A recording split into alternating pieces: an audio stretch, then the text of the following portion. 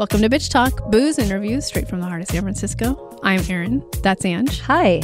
That's Shar. Hello. You can find us at bitchtalkpodcast.com where you can sign up for our monthly e-news. For behind-the-scenes videos and 2-minute clips of our interviews, head to our YouTube channel and subscribe. You can find us every other Thursday morning at 9:30 a.m. at bff.fm.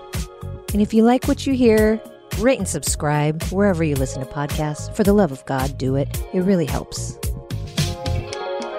Welcome, Bitch Talkers. We are celebrating the Frameline Film Festival today with a documentary that was very powerful, beautiful, moving. It's called Jeannette. And we're sitting today with the director, Maris Curran, and the subject, Jeannette Feliciano. Thank you so much for being here with us today. Thank you for having me. We're going to go ahead and get started with Maris. Can you introduce Jeannette to our audience? Jeannette Feliciano is a modern day superhero. She is tough. She's vulnerable. She's gorgeous. She can lift more than you can. For sure. Mom. And she tragically was in the Pulse nightclub 6 years ago, the night that we lost 49 people. And this film entitled Jeannette is about the aftermath. It's about what happens after experiencing something like that. And the film really asks the question of how do you ever feel safe again after experiencing something at that level and something that is happening just entirely too often in this country. This film is gentle in the way that you tell it. Can you talk about that editing choice? That's something that we've kind of talked a lot about in way before we were even making the film, is that it's a reciprocal relationship. It's about both of us opening up and me also coming to Jeannette and kind of showing my humanity, and that the fact, also sharing the fact that, you know, before Jeannette had experienced the violence of the Pulse massacre, that she had also faced violence. And so have I, both as a girl and a woman. And having frank conversations about that so that it's not this kind of one-sided sense of sharing. And I think that that really opens up the kind of the door for a much more intimate experience. And it's also about who am I bringing in as I'm making this film into Jeannette's world and life, because so much of this film takes place in kind of private spaces, in her home and in the gym and in her kind of second home of Puerto Rico. And so I think that it was very important to be bringing people who not only are respectful of Jeannette and her family and friends, but also make her feel safe, that feel kind of like an extension of me. And that was a really important part of the process. And then carrying that same perspective on, even when, you know, Jeannette herself isn't in the room, but that same level of sensitivity of really wanting to get it right, to get her story right. And one kind of important element of that for me as a maker is also, when you're working on a film about trauma, is not re-traumatizing the people involved. And I think that one thing that was really clear to me going in was not having on-camera interviews that are kind of asking people to kind of re-perform their trauma. And that the voice that you hear in the film is actually a series of conversations that we had over the years, where there were no cameras, where it was just the two of us. And basically these days that we set aside just to talk. And, you know, in the process, you know, Jeannette would make me lunch, and then the next day I would make her lunch. And, you know, it was a kind of very, very different dynamic than, you know, setting up a lot of lights and saying like, and the cameras are rolling. Thank you for sharing that. Yeah, I think it's so necessary. These steps you took, you were so intentional with every move you made, from pre-production to filming. And Jeannette, I want to turn to you. You're obviously used to being on a stage. You're a competitive bodybuilder, which so much respect. That it was incredible to witness. But now you're meant to share the intimate sides of you, not just the highlight reel. So what kind of had to shift in your mind to be able to really give yourself to this film so openly? Wow. Well, I mean, you know, obviously, you know, this stuff happens off of Pulse in regards to the healing process. So you could imagine, you know, I have trust issues. right? It's who to trust, and then we have, Maris, that, we look very different. All right. I'm a Puerto Rican woman. This is an American white woman who wants to know more about me. And of course, there's things like why. You know what I mean? It's naturally, I'm like going to be protective. I'm very protective when it comes to my family. Regardless of whatever traumas I have faced in my life, I will protect my family. And that's how I've always been. But in that time when me and Maris had opportunities to speak, what happens is since we live in this world where you're looking at color, right? It's like, you don't understand what I've gone through and vice versa, right? But during those intimate moments is when my vulnerability was okay, because what I saw is another woman, all right, another human being who's actually been through a lot of the things that I have been through.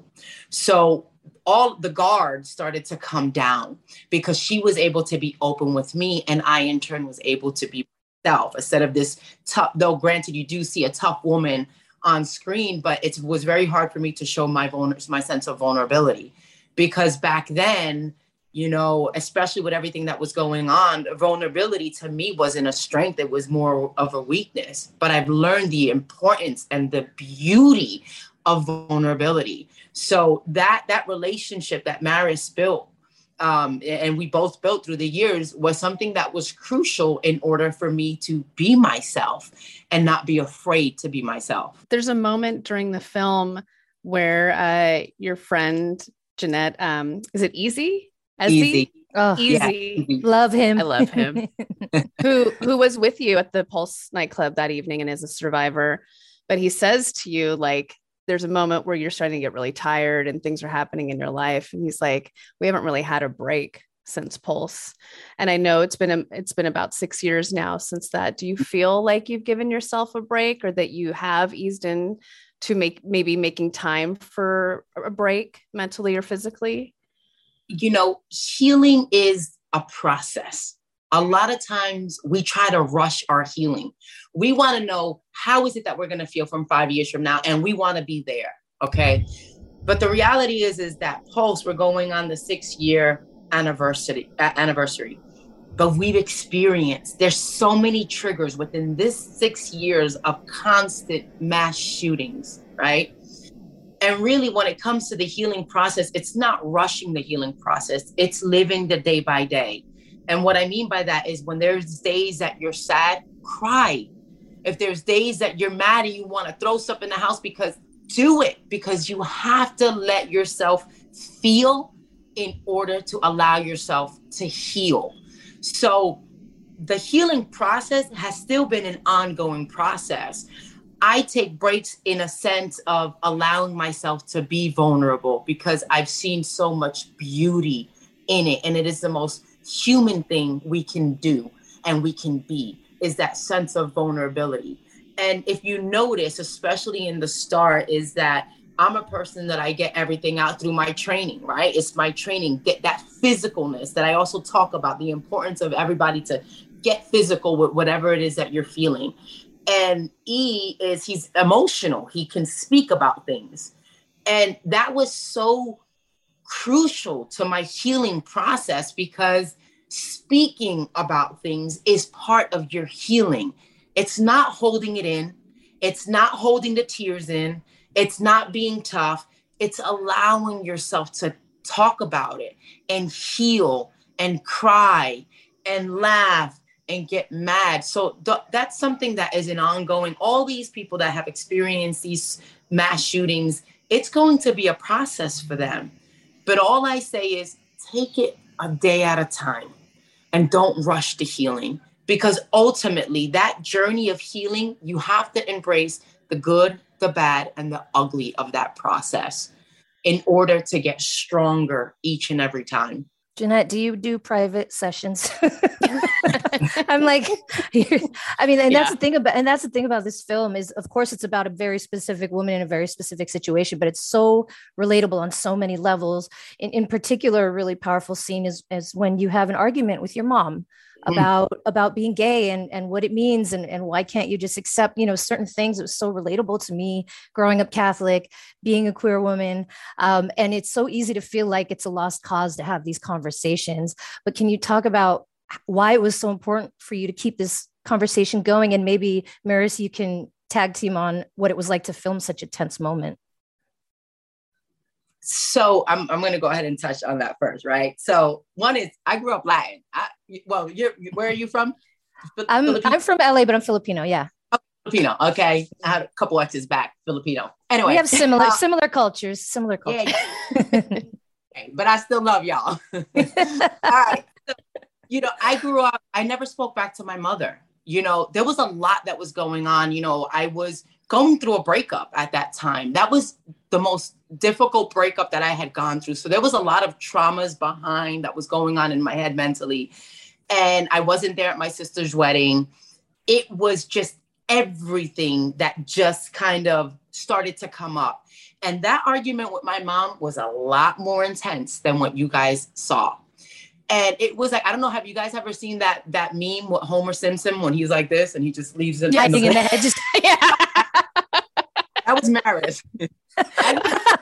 Recording, because he was like, right?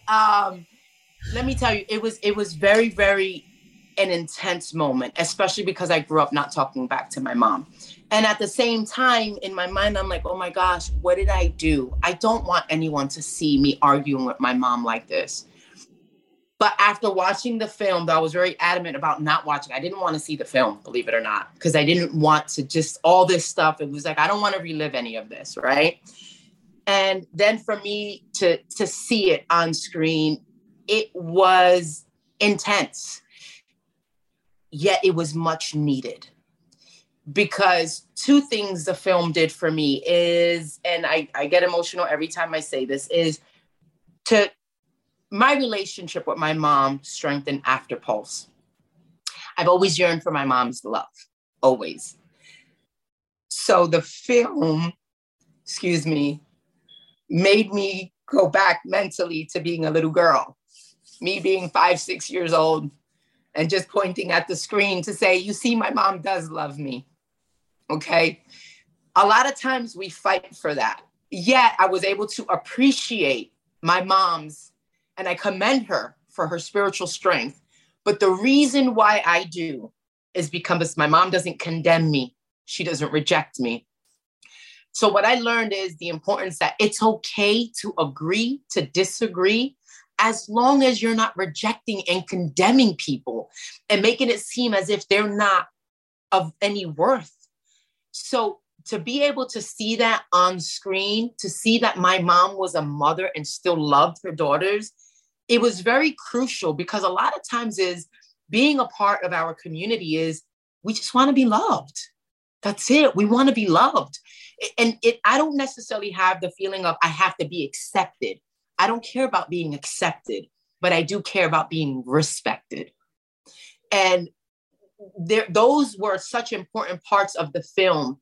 And it made me appreciate my mom's mentality, because it was very important for me to see her love in action. We have to wrap. We could talk all day with the both of you, but just really appreciate this film. Thank you for sharing such intimate moments that are so important right now with what we're going through. Again, we've been celebrating the Frameline Film Festival with the documentary Jeannette, with the director Maris Curran and subject Jeannette Feliciano. Thank you so much. This has been great. If you like what you hear, rate and subscribe wherever you listen to podcasts. For more information about us, you can head to bitchtalkpodcast.com. This podcast is created, hosted, and executive produced by Aaron Lim. My co-host is Angela Tabora, aka Captain Party. The show's edited by producer Shar. We're powered by GoTo Productions.